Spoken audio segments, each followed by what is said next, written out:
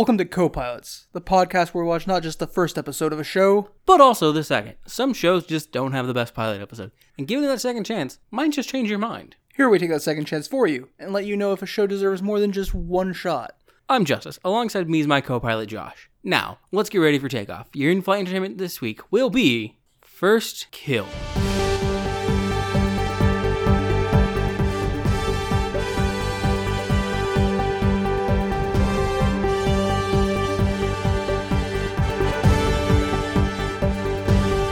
First Kill is a new show from Netflix, 2022, if I remember correctly. Yeah, it's very new. Yeah. Just came out. Very new. Very vampire. We just turned June into Vampire Month. Hey, it works. It's fine. This is the chance when they have the least amount of time for retaliation. I mean, it is the summer solstice very soon. 18 hours of daylight for most of the world. Yeah, we'll be fine. It's good. It's good. So, First Kiss describes itself as... First Kill. Sorry. First Kiss Kill is the name of this episode. First Kiss is the name of the episode. First Kill describes itself as a modern-day Twilight. Meets Buffy the Vampire Slayer. Yeah, a modern-day Twilight meets Buffy the Vampire Slayer.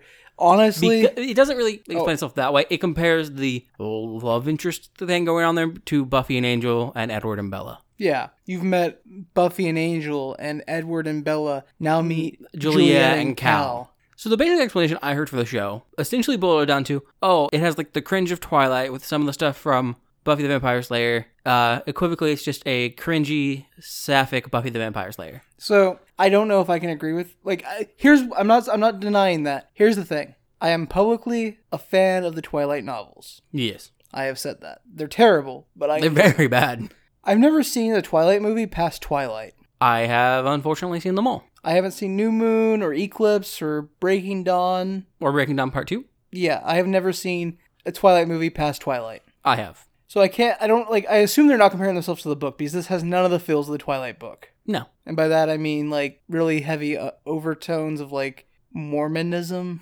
Yeah, no. Not necessarily Mormonism, but a push of purity, this doesn't have that. Yeah. In fact, the first episode, well, I guess we have to talk about the intro first.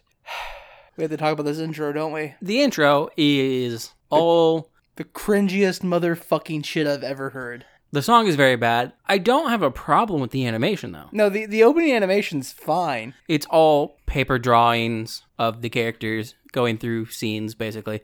None of the scenes from the show, but just little story scenes that tie to the song. And it's all in black and white except the blood. Red highlights. It's not just blood, but yeah. There's a red dress, red highlights, the black and white. It's a fine opening cinematic. Mm-hmm. It's the song. The song isn't good. It's so bad. It's so bad. As Josh described it at one point, it's very Ghost Town. If you don't know who the band Ghost Town is, good. Yeah, you're probably better off that way. As my friend once described them, they're like a modern-day version of The Doors. His friend was wrong.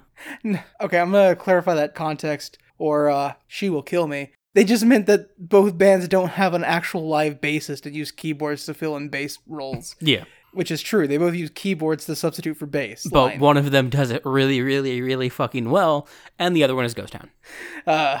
Yeah. Oh, God. Anyways, so, like I was saying, it definitely doesn't have any of that puritanism push that Twilight does, because the opening scene is Juliet and Calliope, our main characters, hardcore making out. Yes, all in heavily filtered red light. We see some flowers blooming, some blood pills dropping. We're going to call them blood pills. The show never gives us a name for them, but they're pills that are red that vampires take to substitute for feeding on humans. They're just true blood pills. True Blood didn't have blood pills. They had just the fake. They had synthetic blood, yeah. Which came in beer cans and shit. I know, but I'm saying they're the equivalent of the synthetic blood from True Blood. True Blood's so good though. Yeah. I mean, I obviously don't know if they're synthetic. They may have found some way to make a jail capsule to put it around some blood. But she appears to be consuming these things later with additional water, so I assume it's a highly concentrated amount of blood, which implies more to me that it should actually be a plasma, which means it should be more of a yellow pill instead of a red pill. She's red pilled. She's very red pilled. She's very red pilled. And it fits with the idea that she's supposed to be conforming to her family belief values. Oh. So, you want to dive into that topic before we actually get into the show then? Juliet has vampire sex murder dream about Calliope. That's the opening scene. Yeah. So, horror movies and monster movies specifically. Yes. Monsters almost always stand for some form of social commentary. yeah. Godzilla is nuclear fear. And later Godzilla becomes like the idea of nuclear weapons being a way to protect yourselves. Yes, or in American versions of Godzilla, it is sometimes still a communistic fear. Yeah. Because it's America. And like vampires are like a fear of not just like publicly expressed sexuality, which is a large part of it, but also like The bourgeois. and later drug addiction and alcoholism and like it's got in some cases extreme PTSD as well. yeah, like It's literally something that you cannot control is generally what it represents, unless we're talking about the more social aspects of vampires, in which case it's generally a commentary on the rich. yeah.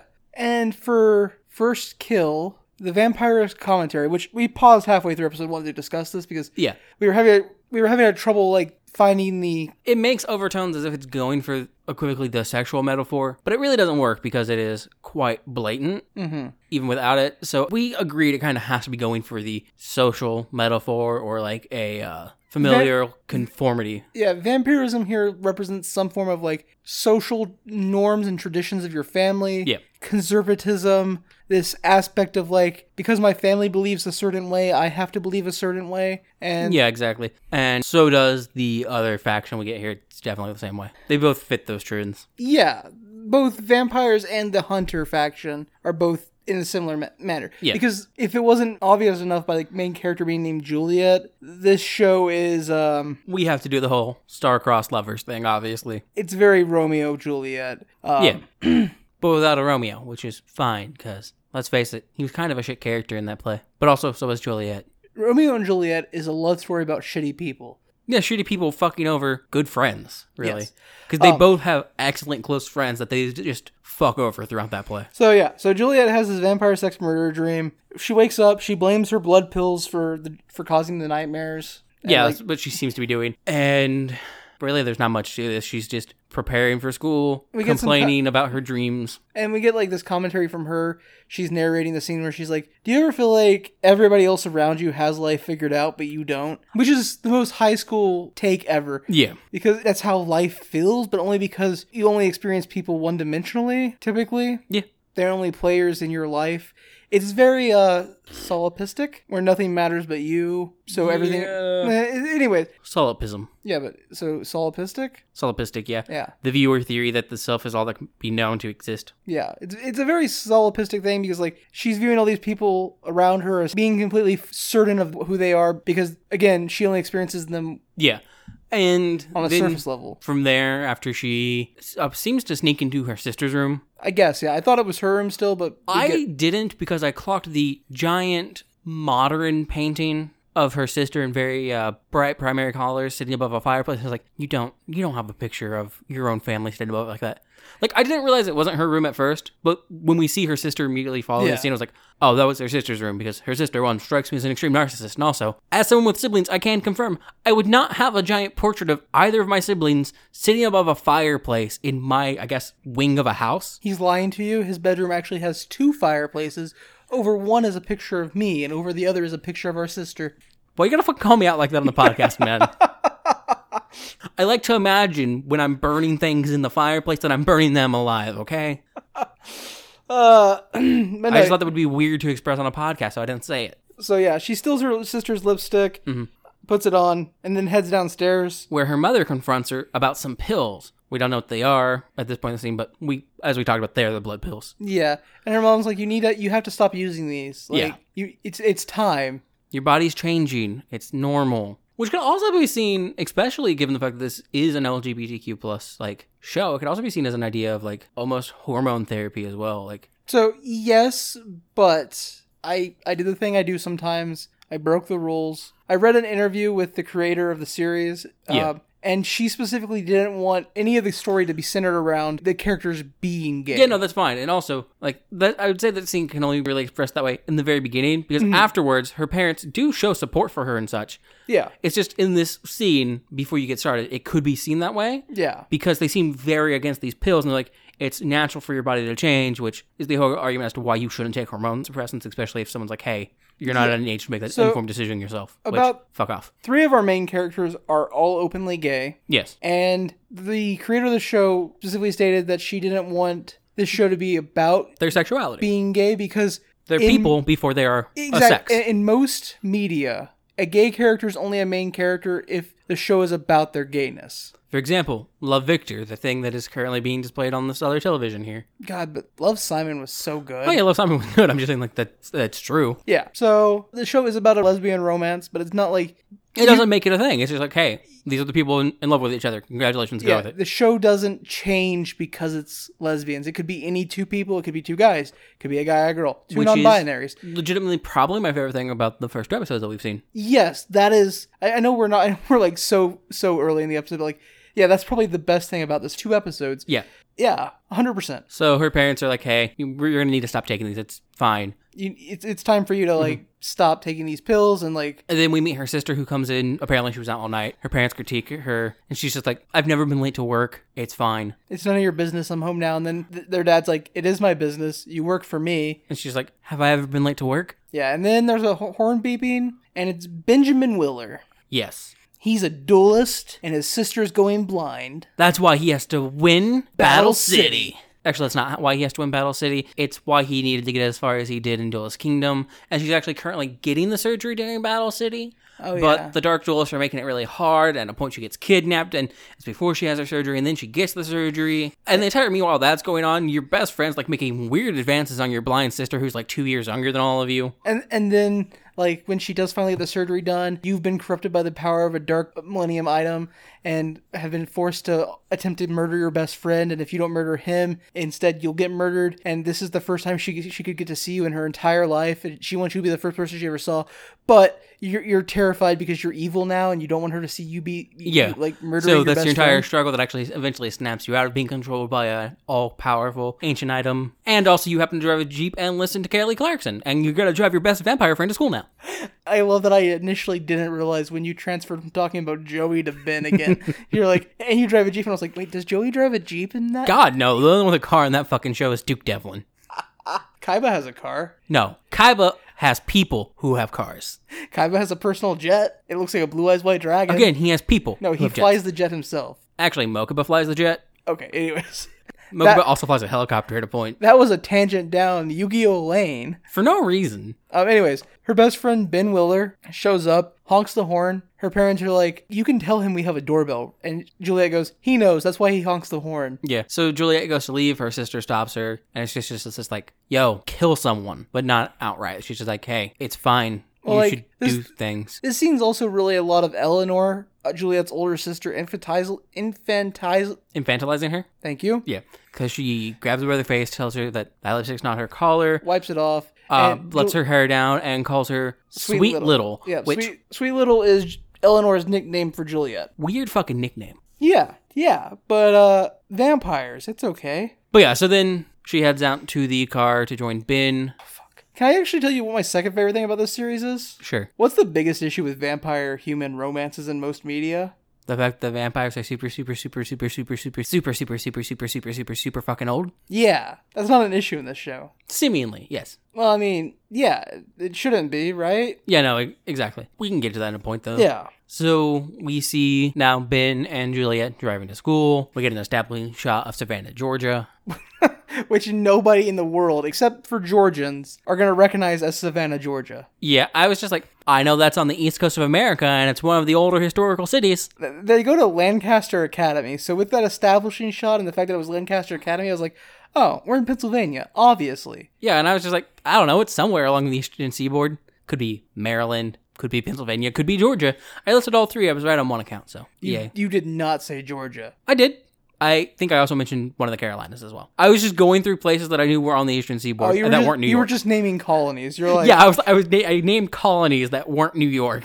Could be Florida. Florida was a colony, right?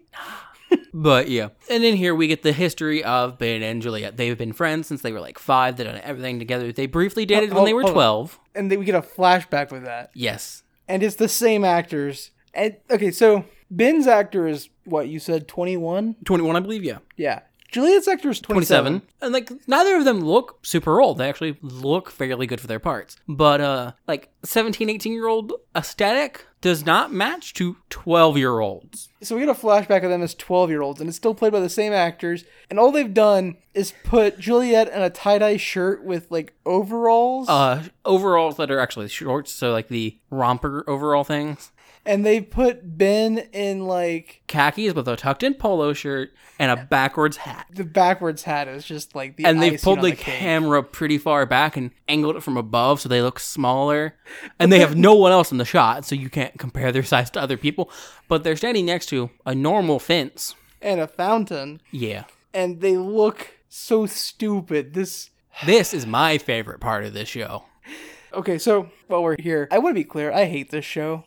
I don't hate it. I don't particularly like it. It is the perfect level of cringe if you want to watch something cringe, though. It's literally painfully cringe. Yeah, there are people that watch that shit for some reason. Okay, anyways, they get to school. No, she also mentions here that they stopped dating, though, when they both realized they played for the other team, that they were both gay. Yeah, okay, that's right. Yeah. Because Ben's gay awakening. He's making out with another basketball player, and Juliet's is seeing another girl propose to another girl in the school locker room. Wild. Yeah, I feel like that's basing some stereotypes on same-sex relationships. Yeah, a little bit. Yeah. More interesting to me, though, is the two high schoolers proposing to each other. In a locker room filled with other people. Yeah, that's weird. Like, that feels like an intimate moment. A lot of people propose in public. Is a locker room public? Locker rooms don't feel like public. They're like that fun in-between space where it's not private. It's not a private space, but it's also not like a full public space. It's like a public restroom situation. And you mentioned it earlier, but they're jamming Kelly Clarkson's Maybe Next Time He'll Think. Yeah. Terrible song. And they're not just like listening to the song. No, they are actively singing along with it. And based on like, so you know how TV shows have a feel of time that isn't like one-to-one with real time. Yes. Based on the way this drive is shot, with the like establishing shots and the cut back on that different road, they didn't just listen to this Kelly Clarkson song once, because it's playing when he picks her up. And when they get to school. They just had the song on repeat. It feels like they had to have, yeah. They just had it on repeat. Mm-hmm. But we get to school, they get out, and we see... I think one of them just got cheated on or dumped. I'm gonna go with Ben. That's the only way you just jam that song on repeat. Yeah. Regardless of your sexual orientation. That's the only way you listen to that song on repeat. Be all, end all. No, you're entirely right. So they get out of their Jeep, though, and we see Ben's amazing sweater. So this show specifically has a stupid sweater budget. Yes. Not like Christmas sweater, stupid sweater, but stupid sweater. Because in this episode, Ben gets one. Next episode, Juliet gets one. Mm-hmm. And I hope this is just a running thing throughout the series. I want it to be passed off between every major character at some point. Anyways, Ben says, I'm a luxury. On the front, yeah. And on the back it says, that few can afford. And it's like salmon pink, white stripe with the text in the white stripe, and then salmon pink. Yeah. So it's actually salmon pink, a small gold break between the gold and then the white, and then it's a giant white stripe, and the lettering is done in a nice, like, turquoise almost. Mm-hmm. Turquoise or teal. Like, it's very nice. I unironically love this sweater and want one. Yeah.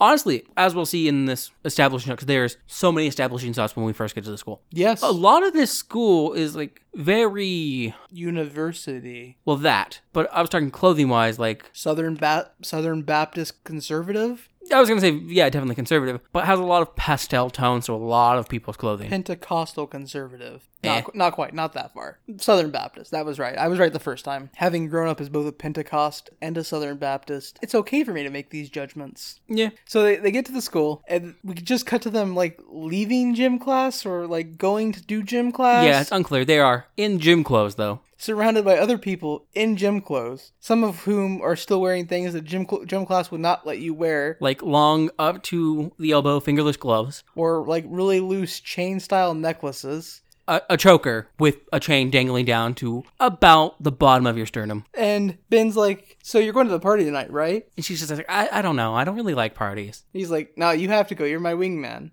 Yeah. And then she's like, wing woman. And he's like, okay, so you're in? Yeah. And then we cut from there to a bit more B-roll of people, and then immediately to the cafeteria. And it's the same conversation. I love this trope It's the stupidest trope in movies and television. What's his name? He directed the Dream movie, Inception. Christopher Nolan. Yeah, so Nolan has he's a decent director. He's done good work. But like he's not my favorite director or anything, but he does have a quote about movies I really like, and it applies to TV as well. Yes, it's about how it's a visual representation of dream rather than a visual representation of normal life. And everybody understands that subconsciously because if they didn't, stuff like this would just be like, what the fuck, how? Immediately called out every time. Yeah. Also, I'm immediately calling it out every time. Mm-hmm. So they're basically just talking about the party, and he's trying to get her to go. And she's too busy staring at this girl sitting alone in the cafeteria. Reading a book. Her name is Calliope. Yes. And then, so they finish up their conversation. Not really. They're now outside talking, and he's talking about what he's wearing to the party, and how he's going to wear some name brand stuff, but not too many, because he doesn't want to be seen as a label whore, which... I like the term. I didn't catch this conversation that well. Yeah, and then they bump into Calliope. They don't bump into Calliope. Juliet bumps into Calliope and drops her blood pills. And she keeps them in like a breath mint container, like the type of container that like Icebreakers comes in. Except it's made of metal and older. It looks more like an old, like, fancy blush compact container. Oh yeah, that's actually a much better comparison. Or it's an old metal coin purse. You're so much more right than I am. You're so much more right than I am. Yeah. Yeah. And it knocks out of her hands, falls, pills go everywhere. She's scrambling to pick them up. Yeah. Calliope helps pick them up, and her best friends just continue to walk away. Calliope doesn't help pick any of them up. I thought she did. No. Okay. Yeah. So her best friend kind of walks away. Ben kind of walks away. He's standing on like a hill above them now. Yeah. And they start a conversation. Apparently, this is the first time they've spoke. Yes. This is their meet cute. And in the background, Ben is trying to encourage Juliet to invite Calliope to the party. And she's like, so my friend is making me go to this party tonight. And Calliope's just like, I don't like parties. They're kind of dumb. And she's like, yeah, same. But if you go, we can hang out. And like, there's also this moment where she's like, oh, I'm Juliet. And then Calliope's like, my name's Calliope. I'm in your English class. And Juliet's like, yeah, and my physics class and my PE class. You know who we didn't see in her PE class? Calliope? Yep. And then Calliope's like, you could just call me Cal, though. Yeah. And Juliet goes, oh, but I like Calliope. Or she says Calliope is strange, as a strange name, and then like fumbles. And then clarifies that it's strange as in unique, but cool. And then Calliope's like, you would literally like my brothers then. Their names are Theseus and Apollo. Which, yes, I do like those names. And I like Calliope. Why? Why go by Cal? Calliope's a cooler name. I just think it's interesting to name your children after two fictional characters that boinked each other. Yeah, because Calliope is a daughter of Zeus and Nemesis in some things, and more the Caspians, and Apollo fucked like all the Caspians. Yeah, Apollo and Calliope on the reg. Yeah. Just seems a little weird to me. I agree. Upside, Theseus didn't fuck either of the two. It'd be like naming your children, I don't know, Isabella and Edward? Yeah. Except that's a little more cringe. A lot more cringe. Well, yeah, but you have 3 children, 2 males and 1 female, so it's like naming one Isabel or Bella, the other one Edward, and the other one Jacob. Yeah, that's exactly what it's like. And then if you have another daughter, you can name her Renesmee, because that's her real name. No, it's not. Twilight, never change. Yeah.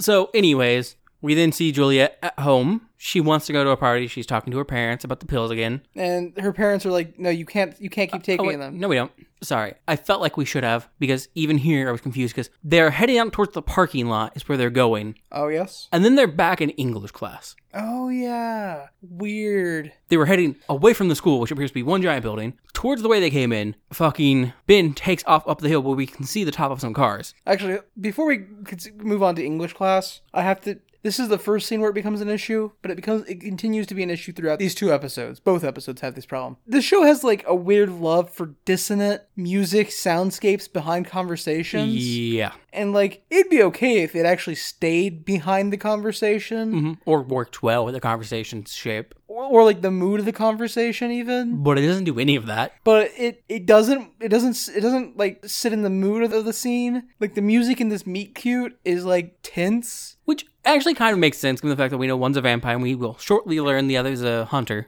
Or if you read the description, you know. We don't know that right now. And also, like, more importantly, like, yeah, it kind of like, it leans into Juliet's social, like, awkwardness. Yeah. But, like, it doesn't work for a meet cute scene. No. And then it gets louder than the dialogue. Like, yeah, as she starts to ramble, the music gets louder and her voice gets a bit quieter. Like, And this isn't the only scene that happens in. No, actually, here in English, where it kind of makes sense, luckily, but it's still badly done, I would say. We have Juliet in class, and she's talking about how her senses have felt a bit sharper and things, and how she just is like picking up on everything. And as she mentions that, we get a bit of a reddish filter, and we get the dissonance music coming up, and it's very like bass noise heavy. But why would you use a sound that drowns out all of your background noise when your character is literally talking about hearing everything? You should boost the levels of the other stuff. You could still have like a drone underneath all of it, but you should boost the background noise and chatter up a bit. You can add some texture and filters to it, but like... So I like the red coloring that like... That's fine.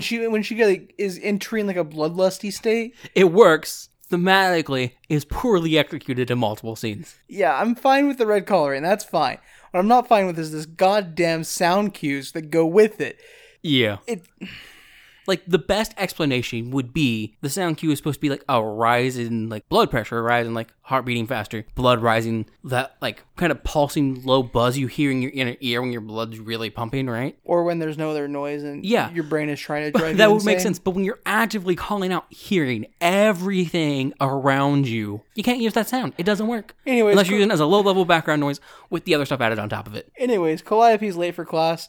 The teacher's a dick, so he makes her stand in front of the class. He also looks vaguely Stephen King-esque to me. Like, vaguely like Stephen King. A little bit, yeah. Anyways, the teacher's a dick, so he does what dick teachers do and makes her stand in front of the class and read the excerpt for the class. Which I've never... Without even going to her seat first or anything? Yeah. Which I'm going to be honest, I've never really understood that as a punishment in most of the time in like high school. Unless you know the student's like actively bad at reading. Well, in which case, you're kind of just a shitty teacher in addition to being a dick, right? Well, the larger issue is it's public speaking and people in general don't like public speaking. Yeah. In fact, if I remember correctly, public speaking is one of the top 3 fears in America. Yeah, no, but my point is, like, more often than not in a lot of English classes that I've seen, that I've experienced in real life and seen shows and stuff, they'll still make you read it anyways. Yeah. So how's it really a punishment to make you do it now? Because she has to do it while wearing her backpack.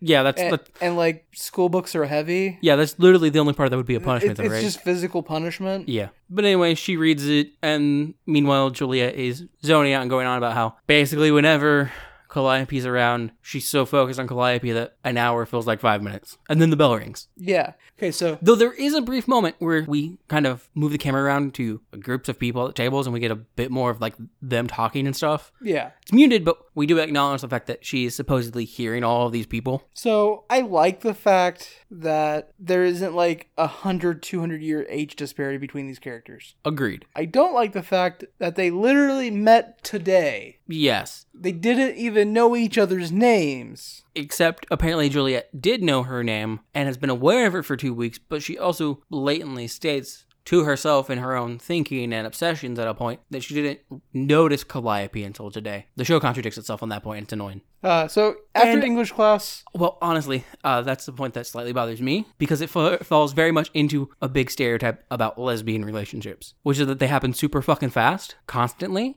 How do you know lesbians have been together for a couple months? They live together. Or how do you know lesbians have been dating for almost a year? Oh, they're already married. Like, I've heard those things multiple times. I obviously disagree with them, but like, the examples we are given so far in the show is we see a young lesbian couple getting married, well, proposing in a locker room, and then at a point, I think it's in the next episode, at least in her head, Juliet says that she thinks she loves Calliope, has talked to her like 4 times maybe. They've literally existed in each other's space for 2 weeks. Okay, so by the time she says that, they've talked to each other... At school, at the party, in the office, on the roof. 4 times, you're right. In the hallway, 5, sorry. 5 times. They've talked to each other 5 times, and one of those interactions was them literally trying to murder each other. 2 of those interactions was them literally trying to murder each other. Yeah, which I get. It's the classic story. Whole, like, we're putting romance in the story or whatever. It's gonna be fine. They're gonna fall in love at first sight. They're gonna fall in love really quickly. That's fine. But when your only examples of lesbian relationships so far have both fall pretty easily into what is an actual stereotype that exists, not great. Is it our space to criticize them, though? Fair point. It's our podcast. It is our space, too. Like, I think we're just pointing out something that can be seen as a stereotype. I'm not saying it's... that's fair, yeah. That's fair. Explicitly meant to be or not. Good point. It's not like we know the motives behind that on the show. It just comes off as if you're embracing a stereotype. Meh. And typically, unless you're going to subvert that stereotype, embracing a stereotype, not necessarily what you want to do. Yeah. Especially when the stereotypes are negative. Yep. Yeah. So then, as she leaves English class, Yes. she goes to her locker, and she... No. So as Juliet gets ready to leave English class, she's paying more attention to Calliope than class. So the bell catches her off guard. She drops her shit. So when she goes to leave, she drops her pencil case. Everything goes across the floor, and then she exits into the hallway. While Calliope was reading to the class, though, Juliet was hyper focusing on every detail of Calliope, including this bracelet she wears. Yes. So out in the hall, she goes to her locker, is looking perfectly down the hallway the entire time, walks over to her locker, looks at her locker, and then immediately looks down. Not as if she stepped on anything, though. She just looks down and immediately notices a bracelet. That's fair. I mean, that's fair.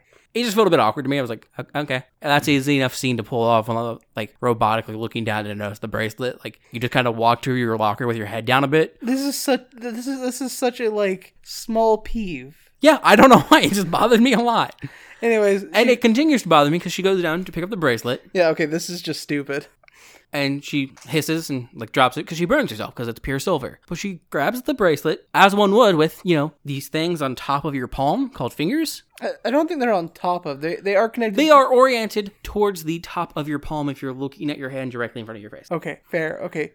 So it burns her hand. She runs to the bathroom to put water on it. And the burn is on the lower portion of her palm in a U shape. And there are no burns on her fingertips. Yeah, because she did that thing where you grab things by, smacking them.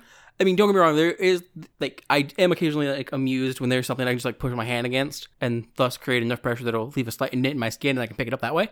She's using that classic method to pick things up. You smack it. Mm-hmm. I mean, it would theoretically stick in her fucking hand because it burns shape into it. Yeah, so... She runs her hand under the water. And then she's like, who wears pure silver these days? Yeah. Which I took to mean that she didn't know whose bracelet it is, but she has to, right? Yeah, she was super hyper-focused. And that's the what the camera show... goes out of the way twice already to show us this bracelet on Calliope. Yeah, the show is, telling us that it has to be Calliope's bracelet. And one of those shots is from, supposedly, Juliet's perspective just a bit ago in English class. Yeah. So she runs her hand under the water, hisses, and her fangs jump out. And this is where she's like, oh yeah, I haven't mentioned this yet to Ben or anyone. So why do I want to mention it to you? The person I literally met today. Why do I want to tell you I'm a vampire? But obviously because it's narration, and the narration implies a conversation between obviously the audience and the main character there. The you feels out of place because it very much feels like she's talking about Calliope, but feels referential to us in the conversation that a narrator has. It's just her inner monologue. So I realize. Yeah. And we get an image of Calliope in the mirror. So yeah, I don't know. I just found it a bit odd. But then we cut to her at home. Yes, where her parents are like, "Hey, we said we were going to talk about these blood pill things. We should talk about these blood pills." Yeah, there's a bit of a scene before that where she goes, calls for her mom, flops into bed. Her mom shows up. They have a nothing conversation. Yeah, it's literally about nothing. Her mom's just like, "Hey, you should kill people. You should do your first kill, murder someone. It's wacky and fun. Everyone in the family does it. We'll have a party and everything will be great." Is this the scene where she's like, you have to kill somebody? Anybody. Just anybody. There are hunters out there. If you just keep taking these pills, you'll eventually frenzy and just kill somebody at random. And she's like, but because she mentions if you don't stop taking the pills, you're frenzy and kill somebody at random. And literally in the next conversation, they're talking about how she shouldn't take the pills. But literally right before that, in the bedroom conversation they have, it was kill anybody, just anyone, it's fine. It seems wild. If you're trying to keep your existence hidden from hunters, and we don't know this fact yet, but she's a legacy, which a legacy vampire apparently is a vampire that is born, not made. They're direct descendants of other vampires. They can walk in the daylight. We know for a fact they cast reflections because we've seen her cast reflections several times. That's just because mirrors aren't backed with silver anymore. But no, what I was getting at is their lineage goes back thousands of years, and instead of having a system in place where you're I don't know, go away from your home to get your first kill, or participate in the horrible but all too real human trafficking market. Yeah, buy a person on the black market, chain them up in your basement, lock your vampire daughter in the basement till she kills the person. Yeah. I don't know. Why are assuming that the blood doesn't have to be fresh? I don't know. Have contacts at a blood bank. It's about tradition too. So yeah. So you generally need the kill. But what I'm saying, if you there should be some system in place somehow, some way. It doesn't. The only implication here is that part of the tradition is you have to find your first kill yourself. The tradition is, look, you gotta murder a rando. You gotta go out there and just kill somebody. Yeah, so from here, we then see her getting ready to go out. Yeah, she gets in an argument with her parents going out. They're like, you can't take these pills anymore. Your body's changing. And she's like, yeah, it's my body. I'll do what I want with it. And then as she's getting ready to leave, her sister stops her, gives her some new lipstick. It's bright ruby red, and it's called Heartstopper. Yeah, and her sister's like, look, you just need to murder somebody. It's not that hard. Yeah. Just pick somebody, drink all their blood. Not a problem. Yep. Do it. And then we basically cut to the party where her and Ben show up. And Ben's immediately like, yo, I'm a dip, and I'm going to go find the host and try to get laid. This house is insanely nice. Yes, I hate the wallpaper in the initial room they walk into, Oh, though. do you? I actually really liked it. It's super tacky. I think it would be fine, except someone painted the baseboards below it white. Yeah. If they had kept with like a darker brown, which I feel like is probably what was originally in this room with this very safari jungle-esque wallpaper, it would work better. The white clashes with it really badly and bothers I me. will say I don't believe this room is a foyer. Oh, God, no. Like, No, this room feels like it was someone's like smoking room? smoking room or like hunting trophy room or like study. Yeah, they presented as... This was pretentious old white man who shoots guns and smokes cigar room To be fair, this home is owned by rich white people. in Savannah, Georgia. Yeah. I know, but they enter directly into this room is my point. Yeah, like, this is not the entrance hall or the foyer. But that's besides the point. People at this party continue to be dressed just like they were at school, weirdly conservative, except we do see 3 midriffs at a point, which is odd given the fact that I also noted like 6 guys in blazers and another 5 in buttoned up polo shirts tucked in. Yeah. I don't know, maybe this is just how rich kids party. I don't know. I have no idea. Though there is that one kid with a nice big fuzzy coat, and they're the best character. Are you talking about the one that's smoking? No, the one that's smoking is wearing an Atlanta Beanie, yeah. beanie.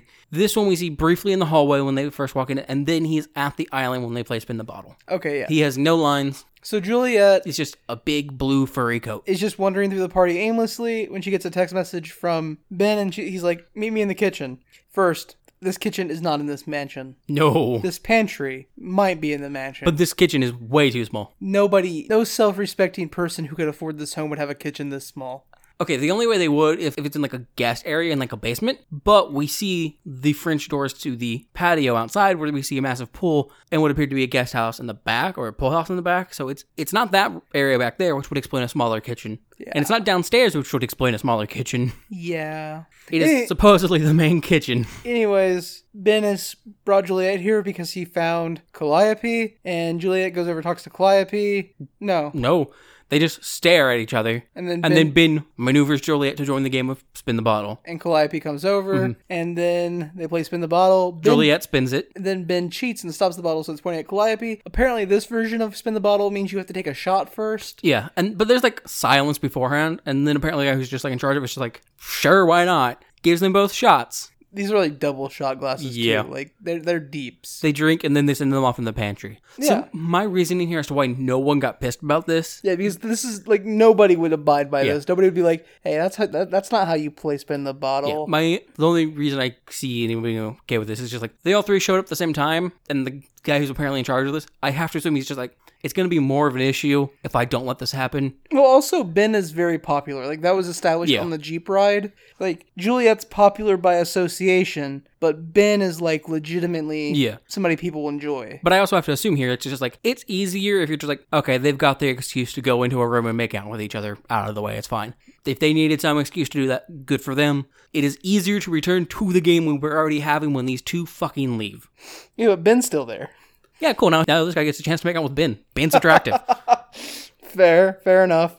So they go in the pantry, and it's not a closet. That's the best part. Like, typically, teen shows, it'll be a closet. No, this is like a great, well-stocked, big fucking pantry, like the type that make me sad and wish I had an actual house of any sort. I'm pretty sure their pantry is larger than our kitchen. No, I'm 100%. If not, it is the size of our kitchen. Yeah, if you, like, pulled out the stove and refrigerator and shit. And yeah, if you literally demoed it and just had the floor size of it, like, Yeah. So they get in the closet. Juliet immediately kisses Calliope. Calliope's taken aback. and then Calliope's like, "Oh, you're wasting your time," and Juliet's like, "Yeah, I told you I'm socially awkward." And then they start making out. Mm-hmm. As they're doing that, we have to have the metaphor that is blatantly obvious here of knocking down a giant amount of maraschino cherries. Oh, yeah, that happens. Mm-hmm. Anyways, Because it's red and looks like blood, but it also is an item that represents sexuality. Juliet then, like, gets too bloodlusty, bites Calliope.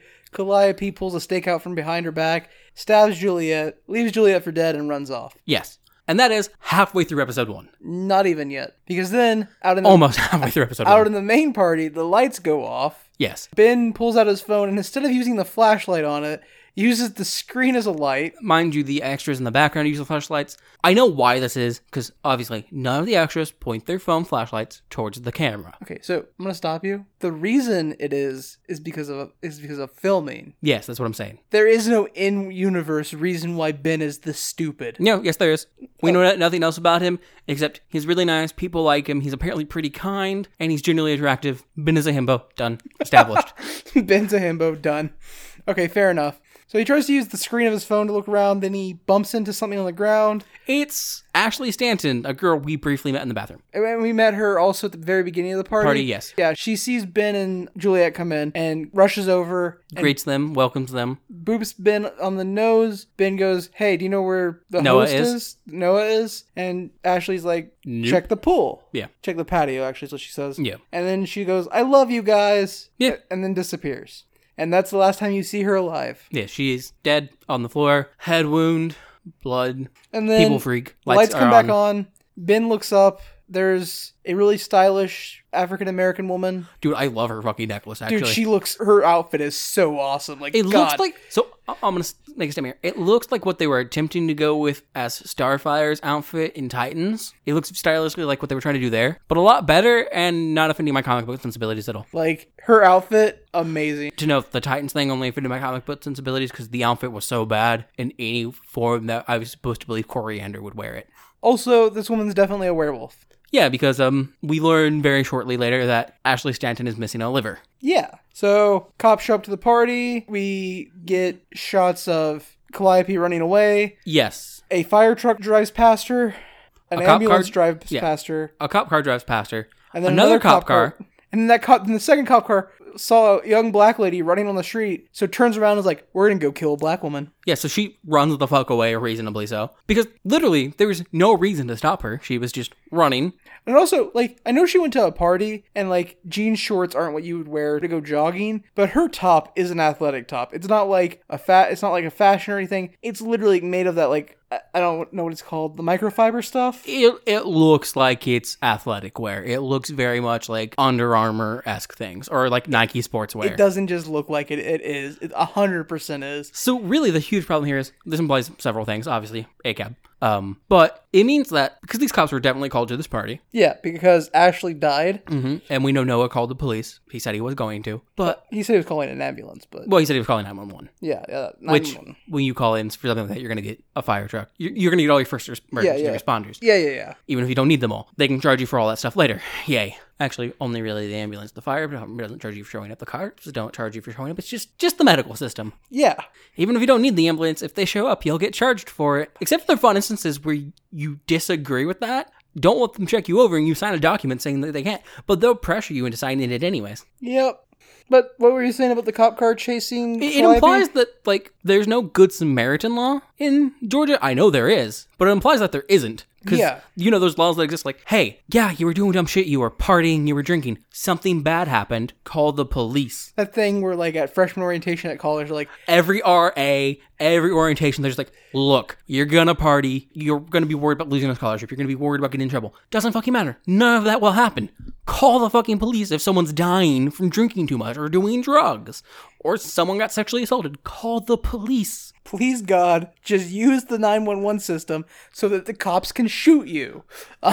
Yeah, but these cops see a young black woman on the street at night, so they drive after her. So we get a montage of her running. She eventually cuts through a park. Well, no, first she vaults over a parked car. Like, the street is two one-ways with a parking area in the center of the street. Yeah. And, like, the cars are parked nose to tail all the way down. And she just, like, one-handed vaults over a car, which is very good parkour. Mm-hmm. Hardcore parkour to the max.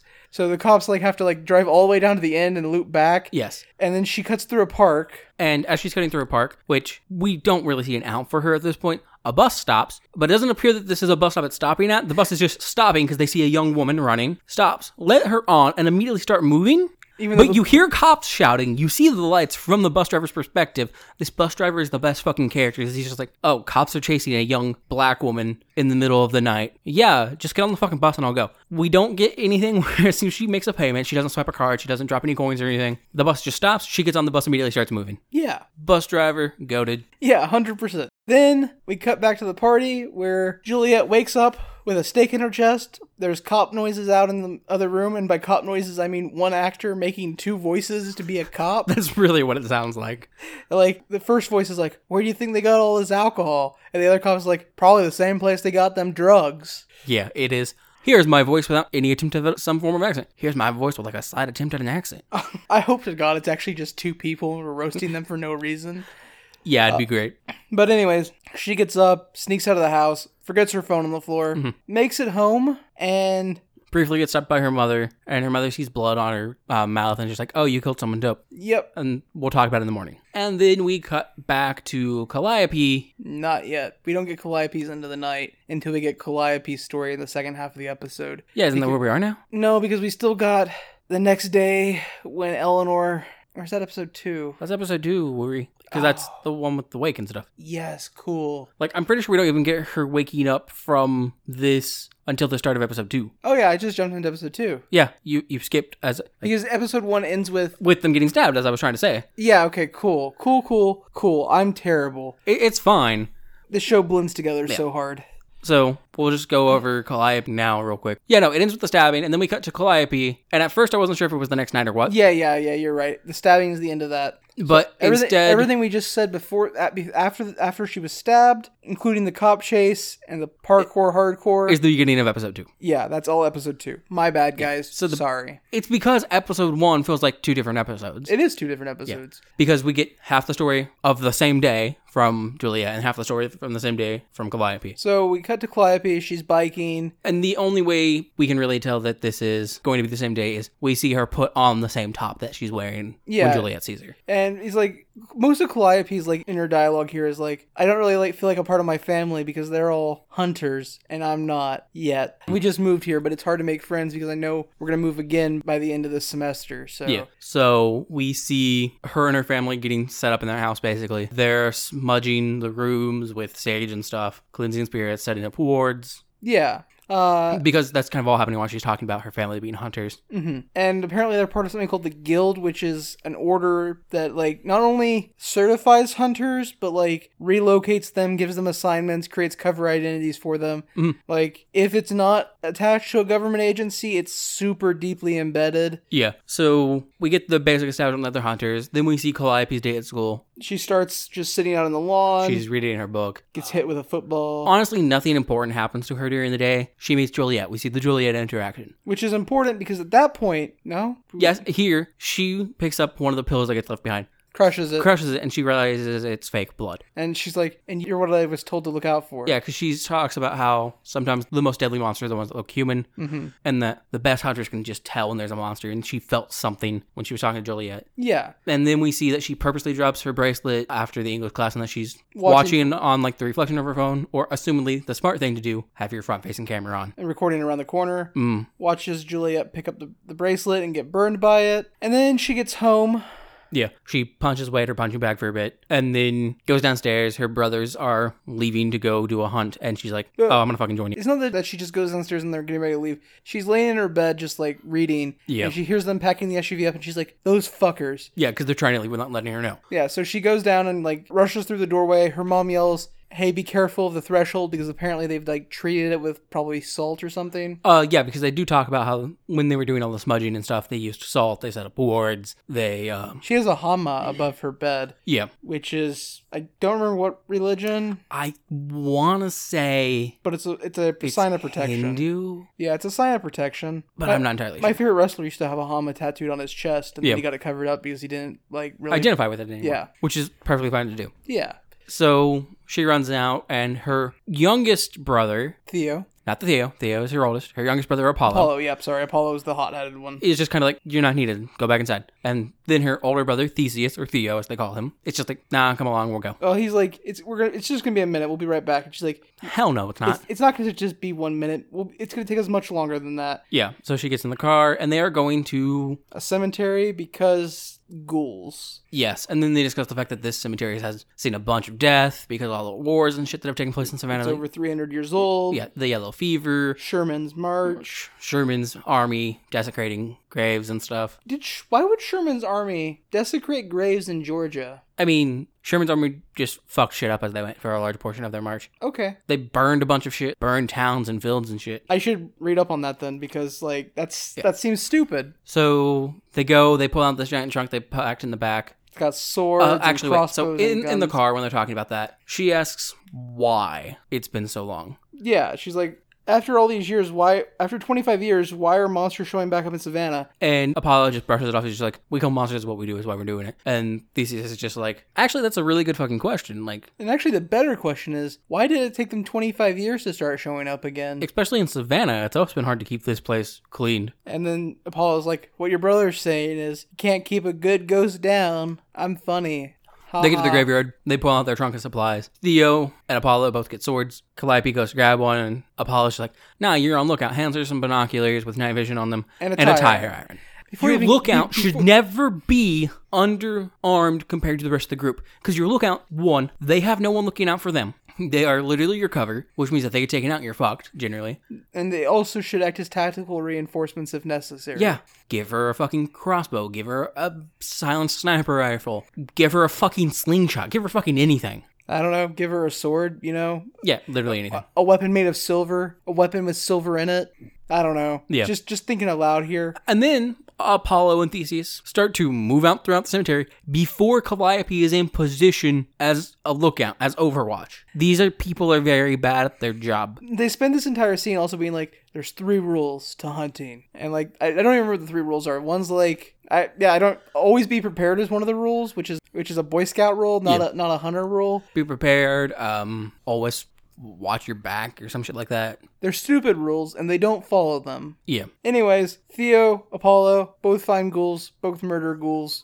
And Calliope does direct them to where their ghouls are. And then she sees a third one and tries to let Theseus know. But, oh no, his earbud fell out because they clearly aren't prepared because they have shitty earbuds. Like, literally just only in-ear earbuds. Nothing to loop it around to keep it on your ear. Literally, they should just have, like, basic security earbuds because those work over a long range generally. They're not the greatest quality, but you're literally only using them for voice communication. That's all you need. They're sturdy, and they're really hard to pull directly out of your ear because they loop over. And then they also, I believe, have, like, a small clip that helps keep it in place too for a lot of them. They should just be using any type of ear hook. Yeah, like, that's the bare minimum, but I'm saying, like, you're apparently, like, a guild that's funded by actual equipment. Yeah, because their house, they were relocated by their house has a hidden fucking compartment for weapons with an ID thumb scanner, with a thumbprint scanner. Like, fuck. It's also got, like, a waterfall feature out front. Yeah. This house is a guild place because the guild relocated them here. Which makes me question why it's not already warded and protected. I was about to say, I was like,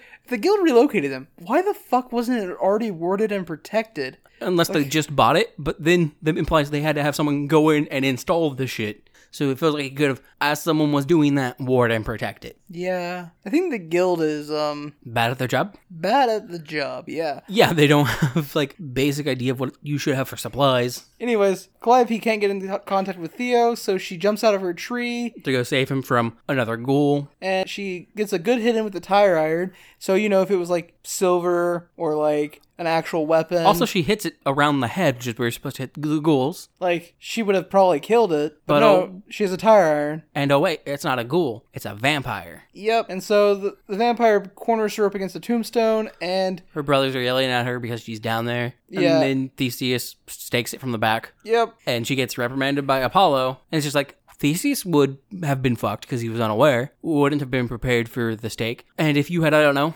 given her an actual weapon, maybe a fair chance, but also it looked like a ghoul, as she stated. You both thought it was a ghoul until you saw that the headshot didn't fucking work. Yep. So then they're at dinner, and Talia, their mother, is talking to them about It's literally a debrief. Yeah, they're debriefing over dinner. Theseus basically covers up the fact that Cal got into an altercation when she's not approved to do so. Also, in this entire part, we learn that her brothers got their first kills when they were younger than her, and she had her chance last year but failed to kill the thing. Yep. And we also know that kills are represented by arrows on their arm, or at least that's when you get your first arrow. It's some representation of hunters. Theo has 3 arrows and Apollo has 2. Yes, and very shortly we learn that Calliope's ex has 1, just gets it for killing something. Yeah, and so we also learn that there is a guild academy, really, in this scene from Apollo. Because he's talking about how he's such a badass, they should just send him to the guild academy already. Yeah, so also while they're eating dinner and debriefing, Calliope gets a phone call from their father, whose name is Jack. He's out on a longer hunt and was just calling them to check up and like make sure they had got their assignments.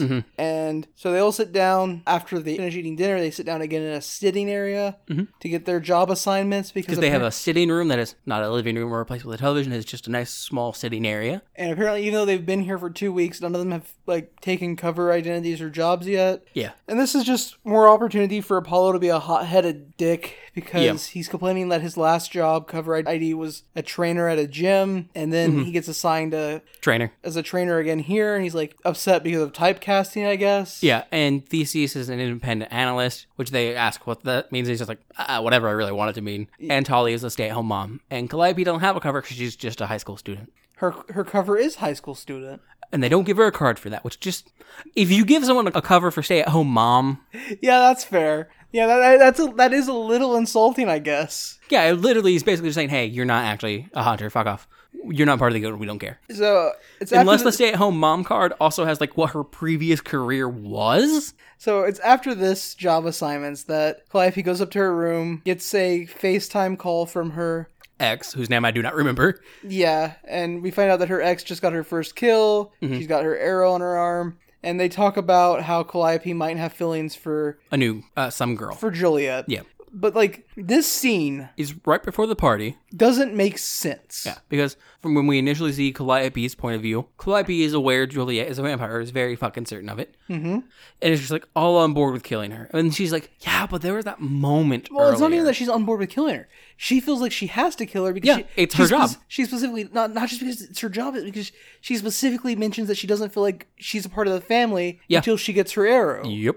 Which we see at a point, because right after this call, right after dinner, before she gets this call, she goes to draw an arrow on herself and then scrubs it off. Well, also, when they're sitting at the table and, like, Theseus, Apollo, Talia are talking before Jack calls. She's just sitting there outside of the conversation. And we get her voiceover from her where she's like, I just don't feel like I'm part of this family. Yeah, she literally says it. Yeah, she literally says it. So she has decided already, just not even based on the fact that she's from a hunter family, but based on the merit that she doesn't feel like she's a part of the family, that she is going to kill Juliet to be a part of the family. Yeah. So, but then her ex is just like, okay, well, I gotta go. My family's throwing a party that they don't think I know about. Also not in Philly anymore. Yeah. And then basically from there, it's just she goes to the party, stabs Juliet. End of episode 1. Yep, end of episode 1. So what are your thoughts after the end of episode 1? That it took way too long to review. Possibly because we started reviewing like the first quarter to half of episode 2. Okay, fair enough. The show's terrible. The sound design is almost unwatchable. The more I think about the guild, the angrier I get. I don't know. There's so many things in the show I just don't like. Yeah, I get that. And it's very cringe. Yeah. God, is it cringe. I very much feel the same way. Like I said, it is very cringe. Honestly, I think it's probably just as cringe as the starting part of Vampire Diaries was for me, though. Yeah, but Vampire Diaries is also terrible. Yeah, I mean, but there are a lot of people that like it. What I'm saying is, the show very much does have a niche, and I would say it hits it well. And I would say there are things that it does do well. There are just things I also heavily dislike about it. It should not compare itself to Buffy the Vampire Slayer. No, I agree Buffy with that. the Vampire Slayer is never cringe. That's a lie, it is. No, Buffy the Vampire Slayer is a zero cringe show. And if it is cringe, it's Xander. Xander is the cringe in that show. And it's because he tries to date his teacher. And then she turns into a bug and tries to kill him. I don't know. I think the very first season at college, so like what, season 4? Season 5? Yeah, but that's pretty cringe. That's like basically unwatchable. So. Also, the hyena episode and the caveman episode are both cringe. Okay, fine.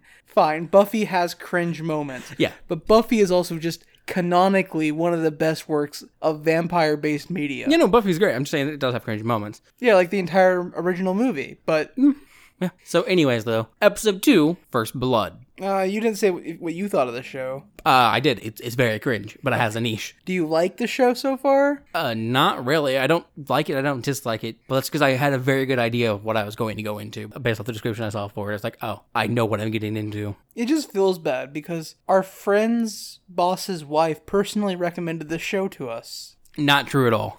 I mean, it's a little true. Not true at all. If you pull the personally out, it's entirely true. Kind of. Our friend's boss's wife recommended this show to us and about I don't really know other people. I don't even know if it was really a recommendation. Just mentioned it, and I was like, that seems like a thing I could review. Yeah, that's fair. Anyways, though, episode 2 is First Blood. So, let's just go over the things that we already talked about real quick. People get stabbed. A random girl at party dies. Is missing a liver. Probably a werewolf. Calliope runs from cops. Juliet wakes up with a stake in her chest. Pulls it out of her chest. Goes home. Confronts her mother. Her mother sees she has blood in her mouth. And is like, oh, cool, you killed something. We'll talk about it in the morning. Hold on. We have to talk about... Oh, yeah, okay. You're just catching up with what we talked about. Yeah, that's all I'm doing. So... Which is basically where we are now. Simultaneously, while Juliet is pulling the stake out of her chest, back at Calliope's house, Calliope's not home yet, they have to deal with a shambler. Yes. So Talia starts the scene because she nudges open the door to Calliope's room because she hears something moving around in the house. Yeah, she hears racket and assumes it's probably Calliope at like her fucking sandbag. And so nudges the door open. Calliope's not in her room. Theo and Apollo come around the corner. They're like, "What's up?" And Talia's like, "Where's Calliope?" And then she's like, "Do you hear that? Because there's a big sound downstairs." So they go downstairs to check, and it's a shambler, which a shambler looks like a very fleshy, unarmored predator. Oh. Why? What was your description? I was going to say, like, a fleshy swamp thing. Fair. That was a third-degree burn victim. Fair, but the face is just very predator. Yeah, I'll give you that. Yeah. Anyways, it's very slimy. Its blood is very gross and green. It's very bad CGI. The ugliest of CGIs. Yeah. So the three of them triple team it. It eventually dies. They try to figure out why it got there. Apollo says he brought a summoner, apparently, from the cemetery. Yeah, they're trying to figure out what it's searching for because it's tearing up their living room. They realize they have a summoner in the house. Because it picks it up, and Talia's like, "Why is there a summoner in our house?" And Apollo's like, "I grabbed that from the graveyard." And yeah, so they kill the thing. Talia's really pissed at Apollo because he essentially grave robbed. Yeah. That's what it comes down to. He stole because the summoner looked like an old brass pocket watch. Yeah. And Theseus is mad at Apollo because the shambler broke a picture of Theseus and his mother. Yes. And the frame itself was actually made by Theseus' now dead mother. Yeah, because Theseus is not Talia's son. Yes. He's Jack's son. But not Talia's. Assumedly. Yeah. And then we don't know about Apollo and or Calliope necessarily. Theseus is the oldest sibling, so it does seem like he's from a previous marriage. Mm-hmm. Yeah, so... She's yelling at them to clean shit up, and we see the fact that the shambler's body melts, but its organs don't. Yeah, that's the worst. I hate it when all of the edible meat of the prey melts. But then all of their organs still exist, but it looks like the only organs they have are just way too much intestine. Yeah. Also, like enough to have already one full trash bag, and each of the three people working on their own trash bags. Yeah, and also during this fight, was it Theseus? Yeah, Theseus got knocked out a window. Apollo gets thrown out a window. Apollo got thrown out a window. That's what it was. Mm-hmm. The CGI is just terrible. Honestly, I know it would have probably been a little bit more expensive, but practical effects here would have been the way to go. Yeah. Especially because practical effects are reusable. Also, I mean, legitimately, this fight would have been, I would say, easily 50% better if they just didn't have the crappy CGI blood. If the thing just didn't bleed. Yeah. If it was just like, cut, it doesn't bleed because it's a weird supernatural monster. Or cut, Squib Pack explodes. Yeah. Like, practical effects. Watching this fight scene is when like my brain clicked. Oh yeah, CGI is just cheaper than practical effects now. Yep. That sucks. Yeah. I know practical effects can look like garbage sometimes. I've watched B-horror movies. Yeah. I've enjoyed B-horror movies. But, like, when the CGI is this bad? Mm-hmm. Anyways. So, during all of this, Calliope shows up home. So, yeah, Talia is taking 2 bags of dead shambler out to the dumpster, and... Calliope tries to sneak in. And she's like, "Where do you think you're going? Do you think I don't fucking see you? Get inside that house." Which, my immediate response would have been, It's where I would have already been inside if you hadn't said If anything. you hadn't stopped me, I'd already be inside. Yeah. So they get in the front door, and Talia's immediately like, "Where were you?" And Calliope's like, I killed a vampire. I staked a vampire. "Yeah, I went to a party. I staked a vampire." And Talia's like, okay, explain. And she's like, yeah, so I staked a vampire and it passed out. And Talia's just like, "That wasn't a vampire." It passed out? Yeah, she fell to the ground. No, you would know if you staked a vampire. They turn into ash and crumble. And then Calliope's Calliope's like, yeah, I know. I saw one get staked earlier tonight by Apollo. Theo. And her mom is like, We'll talk about it in the morning. it wasn't a vampire. We'll talk about it in the morning. You probably killed an innocent woman. Does not mention the fact that she probably killed an innocent person. Glosses over that, doesn't say anything. She's like, "We'll talk about it in the morning." Look, I get it. The guild's probably insanely powerful. But he can't just go around staking people. Yeah. So, And honestly, Talia should be way more worried about that than she is. oh yeah, definitely. I get it. Talia's mentally drained from the fact that she just had a shambler teleport into her house because that's what the summoner did. The summoner teleports monsters to it. It's literally a monster spawner from Minecraft. Yeah. Anyways, though, so Juliet shows up at her house. Her mom confronts her about having killed someone. Because she has blood on her face from where she bit. Yeah, and she's like, "I'm so proud of you. We'll talk about it. We'll have your party and everything we're going to do." Your debutante ball. Yeah, basically. Which, Juliet goes to bed and... hey, hold on. Juliet calls it a monster's ball. Well, actually, that's in their second conversation about the ball in the morning when her dad's there. She calls it a monster's ball at that night, and her mom's like, you don't have to be so grotesque about it, and then sends her to bed. I promise. She might call it a monster's ball in the morning, too, but... She calls it a monster ball when it's called a debutante ball, but when it's first talked about, her mother calls it her coronation. Yeah. And she doesn't call it a monster ball then. She just says, "Can we talk about it in the morning?" Her mom agrees, goes off to tell their dad that she killed someone. Well, her dad was there, so she goes off to tell her mom. Oh yeah, she goes to call her mom because Sebastian, her father, was just like, "It's like 3 a.m. Do you really need to call your mother?" And I think this is a matter of, they also mentioned the grandmothers get to fly in. yeah. I think this really is a matter of, where does your mother live? Because it's currently 3 a.m. Yeah, exactly. If your mother lives in, Spain, that's a reasonable 8 a.m. Yeah. If your mother lives in California, that's also a reasonable midnight. Honestly, 3 a.m. Central Standard Time or Eastern Standard Time is, super convenient for most of the rest of the world. Yeah. Anyways, though, so then we get to the morning where basically all of Juliet's family is talking to her about, "Hey, congratulations, you killed someone." Eleanor's kind of happy for her. Her mother's extremely happy for her. And her dad's just like, "Look, I know it feels a bit weird, but congratulations. I know I didn't say it last night when I saw you, but I'm happy for you." Yeah. So then, let's see, where do we go from here? Calliope's mom confronts her in the little in-ear courtyard when the sun is just rising, because Calliope complains, "I thought you said tomorrow morning." Her mom's just like, "It is tomorrow morning." Yeah, so at I guess an hour and a half after she went to bed, Calliope's mother Talia wakes her up and is like, "Show me how you staked her." Show me exactly what you did. Yeah. And so Calliope does some fighting move, goes to stake her. And her mother's repeatedly like, "Show me exactly what you did. Show me exactly what you did." So finally Calliope takes her mother's arms, wraps them around her neck, and is puts them on her face, like she's holding her face. Yeah, like they're embracing, knocks her arms away and goes to stake her in the chest. And her mother's face just lights up with realization. She's just like, "Oh, your form is perfect." And that's the end of that scene. That scene is so awkward. It's so awkward. Oh, fuck. Wildly awkward scene. So then we cut to school. Where Juliet looked like a disheveled fucking mess. Yeah, because her parents think she murdered somebody. She didn't. She doesn't have any more blood pills. She woke up with a stake in her fucking chest. Her blood pills are gone. Honestly, her night was terrible. Yeah, because we learned very early on her blood pills are gone because she opens her locker. We have the red light, the and she's annoying out sound. Of blood pills. And then Baden's like, "Yo, I tried to text and call you. Why did you not answer? There was a dead person. You don't reply?" Does she have her phone back yet? No, she gets that back after school. Yeah. Because Juliet replies to him "Wait, someone died?" And and she's like, "Someone died," and Ben's like, "What do you mean? You were there." Smashley's dead. And he eventually is like, "Oh, you were still in the pantry with New Girl. Was it life-changing? And was there canoodling? Juliet's like, "Yeah, it was life-changing." And he's like, "Aw, tell me everything." And she's like, "No, tell me about the dead person because that's..." No, I've been spilling my heart on you since I was 5. Tell me everything. She's like, "Can we focus on the dead person?" The dead person. That might be more important And just he's like, this once. Yeah, and he's like, there's a vigil tonight. Are you going to go? And she's just like, and he's like, I was basically her hospice nurse. So I have to be there. Yeah. We cut to the wake. No, we see Eleanor at the mortuary. Oh yeah, Eleanor goes to the mortuary to identify the dead body that Juliet murdered. Mm-hmm. The only dead body is Ashley Stanton, obviously, who was killed by a werewolf, not by a vampire. Not stated a werewolf, but it stole a liver. And if you know werewolf lore, you know there was a huge thing about werewolves and livers. It was a werewolf. Okay. I haven't watched episode 3, but it was a fucking werewolf. I'm agreeing with you. Okay. And the Emmy, I assume he's the medical examiner for this fucking place. Yeah, he is.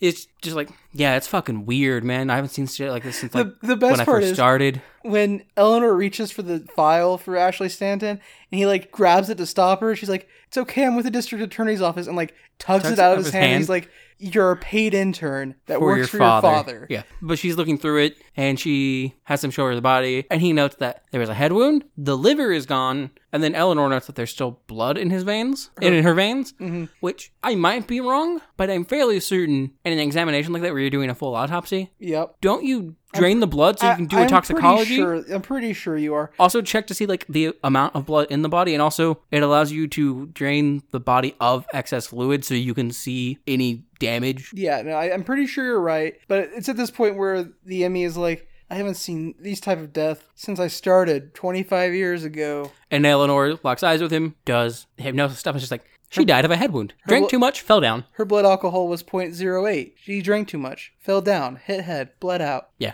And then she's like, and also stop drinking bourbon and pretending it's tea. Yeah, that might be why you're so sloppy. Yeah. Which, maybe that's why there's blood left in her body if you're supposed to drain it, which, again, I think you are, but I might be wrong. My favorite thing is that her blood alcohol level is a 0.08. That's like just over most legal limits. Yeah, I mean, she's a teenager. Yeah, she got tipsy, she tripped and fell down. It's honestly, it does make sense. Like, it's entirely possible to die that way. I don't know what she would have hit her head on, though, given where she was in that living room. Just call it, just be like, it was a 0.17 or something. Like, yeah. Make it drunk enough to be believable, but not like Jeff Hardy driving a car drunk. Yeah. So then we cut to the office. Yeah. Of Sebastian.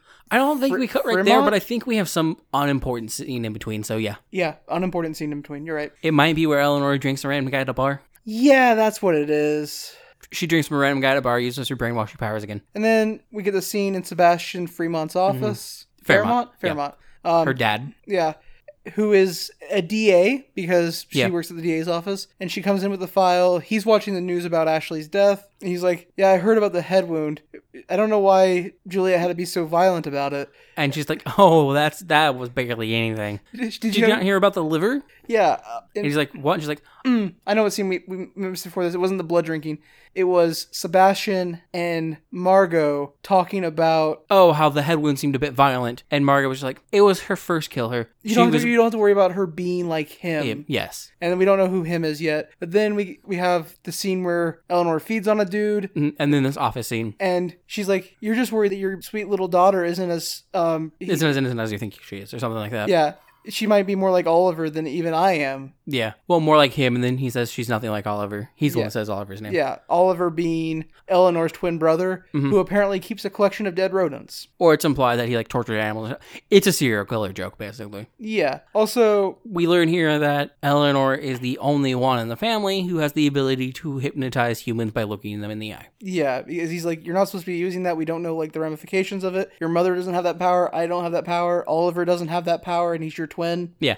And she kind of just distracts him, being like, yeah, whatever. Juliet pulled the liver out of this girl. Yeah. So then we go to the wake. Yes. And the vigil. Yeah, the vigil. The wake, it normally happens as a ceremony with the body. It's the vigil. It's at school. And Calliope's with her mother because her mother is trying to find the vampire she staked. And she asks Calliope if she sees her. Calliope clearly sees Juliet. But says no. Ashley's parents, the Stantons, are giving a speech about their daughter. About how she wasn't good at school, but she had a lot of friends, and she texted and called people all the time. And how she was always up for a good time, no matter... what it was. I feel like those aren't words you should be saying in that context about your daughter. Especially your dead daughter. Jesus. Yeah. Anyways, it's too much for Juliet to take, so she runs off into the school. Calliope lies to her mom. She's like, as she runs off, we see she starts to bleed tears, which was a sign that she would be so hungry she wouldn't be able to help herself. That's why she ran off. It's not because because it was too much. It was because she's Crying blood. Crying blood, yeah. And Calliope's like, I have to go get my physics book. I forgot it in my locker. I'll be right back. Calliope chases after Juliet. Juliet notices Calliope's chasing her. And They turn around, talk to each other. Calliope goes, I just want to talk.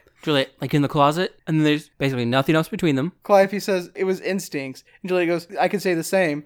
And so Juliet turns and goes to run off again. And Calliope follows. No, Calliope turns to walk off again, then turns back around to follow Juliet, and Juliet's like... And no, this is my new favorite trope Okay, and Juliet... in TV. This trope is the, I said leave me alone, when you did not fucking say leave me alone. More of the, I said blank when you did not say blank. I love this trope. We got it in episode 3 of Pilot Candidate, Yes. which you would know if you were following us along on Patreon, where we are bi-weekly reviewing each episode of Pilot Candidate until we finish the series for you. Yes. But so here, that doesn't happen, and they get into a bit more of a fight. Juliet runs off. Calliope follows. They end up on the roof. They run through a boiler room on the second floor, which generally those are a first floor or basement level structure. I'm just really sad we didn't see Mankind in here. You fool. He was there. He's from the boiler room, you know? Yes. So they get to the rooftop. They end up arguing a bit more, like, well, you kissed me. Why did you kiss me? Blah, blah, blah, blah. Fight, fight, punch, punch. It's a really well choreographed fight, actually. And then it ends in the stupidest way. Calliope hits Juliet really, really hard. We see some blood fly. In the side of the face where she's crying tears. And then all of a sudden, Calliope collapses to the ground. And like she can't... Calliope collapses to the ground. Crashes to the ground, you could say. No. I wondered how that song got stuck in your head.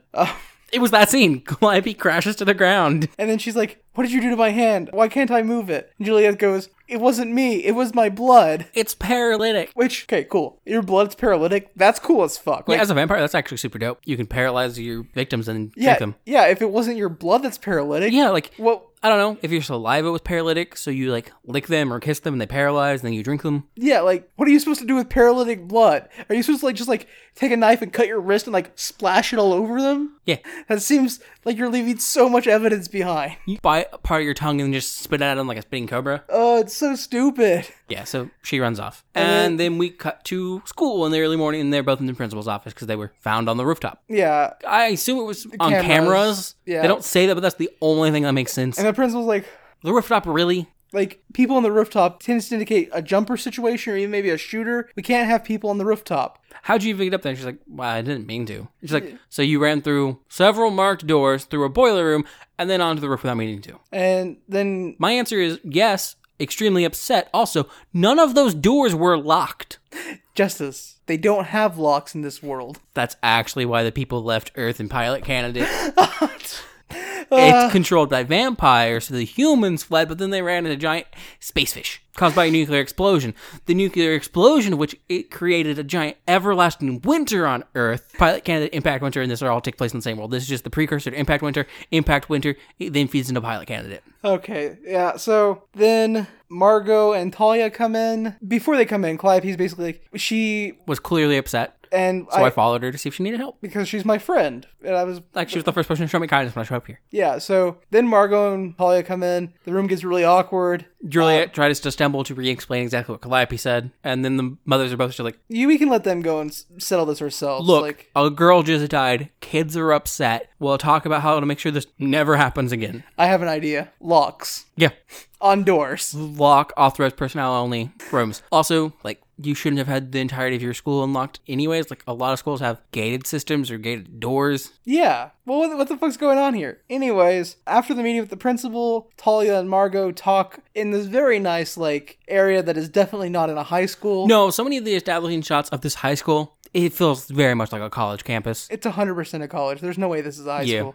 Even a private academy. I don't buy it. But anyways, Margot's like, oh, you need to come over and visit. We can... I know we're going to be really good friends. We can have Chardonnay. We can have some Chardonnay. And talk about whatever's going on between the girls. Talia's like, I'm more of a Pinot gal. And like, that doesn't say anything. There's multiple types of Pinot. What are you talking about? Anyways, they set a date for the next Sunday. Talia watches Margot walk outside.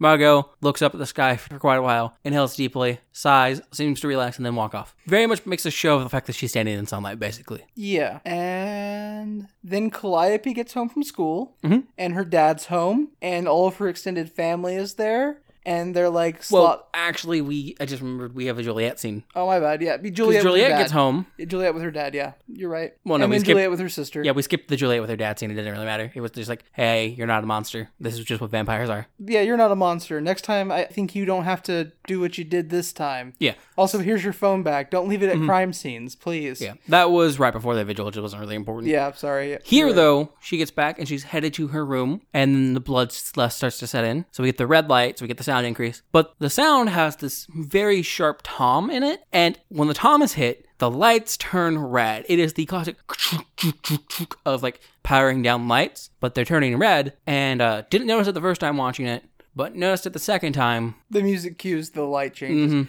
It's... And honestly, honestly- this is the best use of sound design in the entire two episodes we watched. And the light here works really well if whatever she's going for is like confronting her bloodlust or her, But it's the her exact new, opposite of or that. her new vampirism. Technically, it's confronting a bit if she had actually killed Ashley Stanton. Yeah. Because she gets in and her sister's just like, wow, you fucking brutalized that girl. You're literally a monster. Like, this scene would work so well Also- for some fucking reason Calliope was in her bedroom. And then Eleanor's like, also, where the fuck did the steak come from? Was this before or after you killed Yeah. Ashley? Also, why the fuck did you take her liver? Like, damn. And then she throws a bunch of pictures of Ashley Stanton's corpse all over And Juliet's then room. She accuses Juliet of keeping secrets, and Juliet's just like, we don't. And that's basically the end of that scene. And then Calliope gets home, and her dad's home, and she's like, Dad, I haven't seen you. You've been out on this hunting Yeah, and mission. he's just like, yeah. And then in the background, her brothers are like clicking, clacking And guns. then the camera kind of pans and we see there's a fuck ton of more people. Like her ex-girlfriend. They're click-clacking guns. I heard. Yeah, that's what it's called, though, right? Like, that scene in movies that doesn't happen in real life. Yeah. That's the click-clacking guns, where you're like, Yeah, where guns make all kinds of sounds when you put a clip in. Like, there's a sound when you put a clip in a gun. It does not sound like a cathartic ka-chunk. It most of the time sounds like a pretty well, or like, yeah, there's a bunch of guys click-clacking guns, and then the camera pans and we see Calliope's ex-girlfriend's mom, a bunch of other people, and her dad explains, hey, you did stake a vampire. You're right. She's a legacy vampire, though. They don't. they don't die when you stake them. Yeah. In fact, they're really hard to kill. It's even really hard to figure out who they are, but And really rare.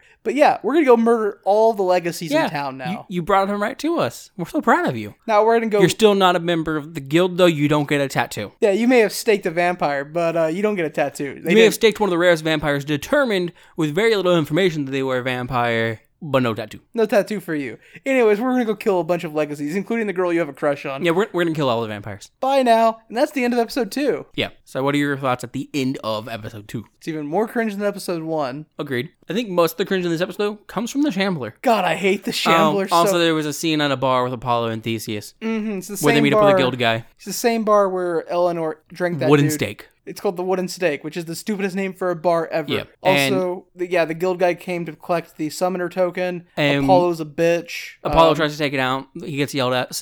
Asks if he's trying to summon wraiths, which implies that summoners literally just summon any monster, not like a specific monster or something's bound to it. Mm-hmm. That's basically it. They tell Apollo he's stupid. Also at the bar again later, somewhere in there, Eleanor runs into Apollo, flirts with him, and is very much in control of the situation. And that's the end of it. The end of the scene, like, they're watching the news about Ashley's death. Yeah. Eleanor goes, It's tragic. He says cover up. She calls him paranoid. And then they banter a little bit more. He gets up to leave, and she stops, and she's like, have you ever... Had sex in a women's bathroom. And he's like, No. no. And she's like, don't worry. No, she pauses for a moment with her hand lingering on him, gives him like a seductive look, and goes, "Don't worry, you will." One day you will. Don't, And then turns around. You're that desperate. Pat Yeah. turns around. Yeah, we missed those two scenes in the bar. The Eleanor scene was actually really good for characterization for her. Yeah. The guild one just proved how much more dumb Apollo is. And also how much more I hate summoners. Apollo. Also, they know that the summoner is broken. I don't know if that will matter for anything in the future. Yeah, because they're like, did the summoner break during the fight with the Shambler or after? And Apollo was like, I don't know.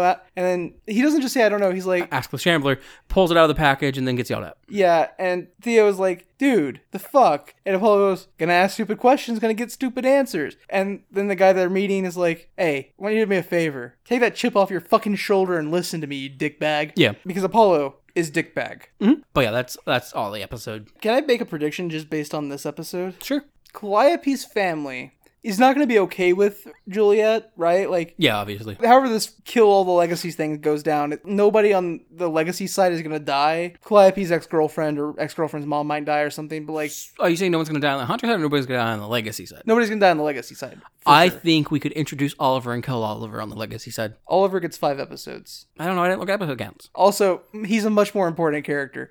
Just based, like, I'm sorry, I didn't look ahead at shit. You said based off of this episode, so clearly not based off this episode, you fucking liar. okay, so I didn't even expect Oliver to get introduced next episode. I don't know when he gets introduced, but It would have to be next episode. It only has 8 episodes. It feels like he could be introduced in episode 4, 5, 6, 7, 8. You're right. It's just the thing of numbers where you're thinking about like something So- actually containing something inside of it. You know what I mean? I don't think they're going to introduce Oliver and kill him in the same episode. That seems stupid. But I don't think anybody on the legacy side is going to die. I don't think there's going to be really any like legitimate deaths on the Hunter side either. But I want Apollo to they'll die. come to like a stalemate and like an uneasy truce. And then have to fight werewolves. And no, then Apollo's going to go rogue and attempt to kill Juliet specifically.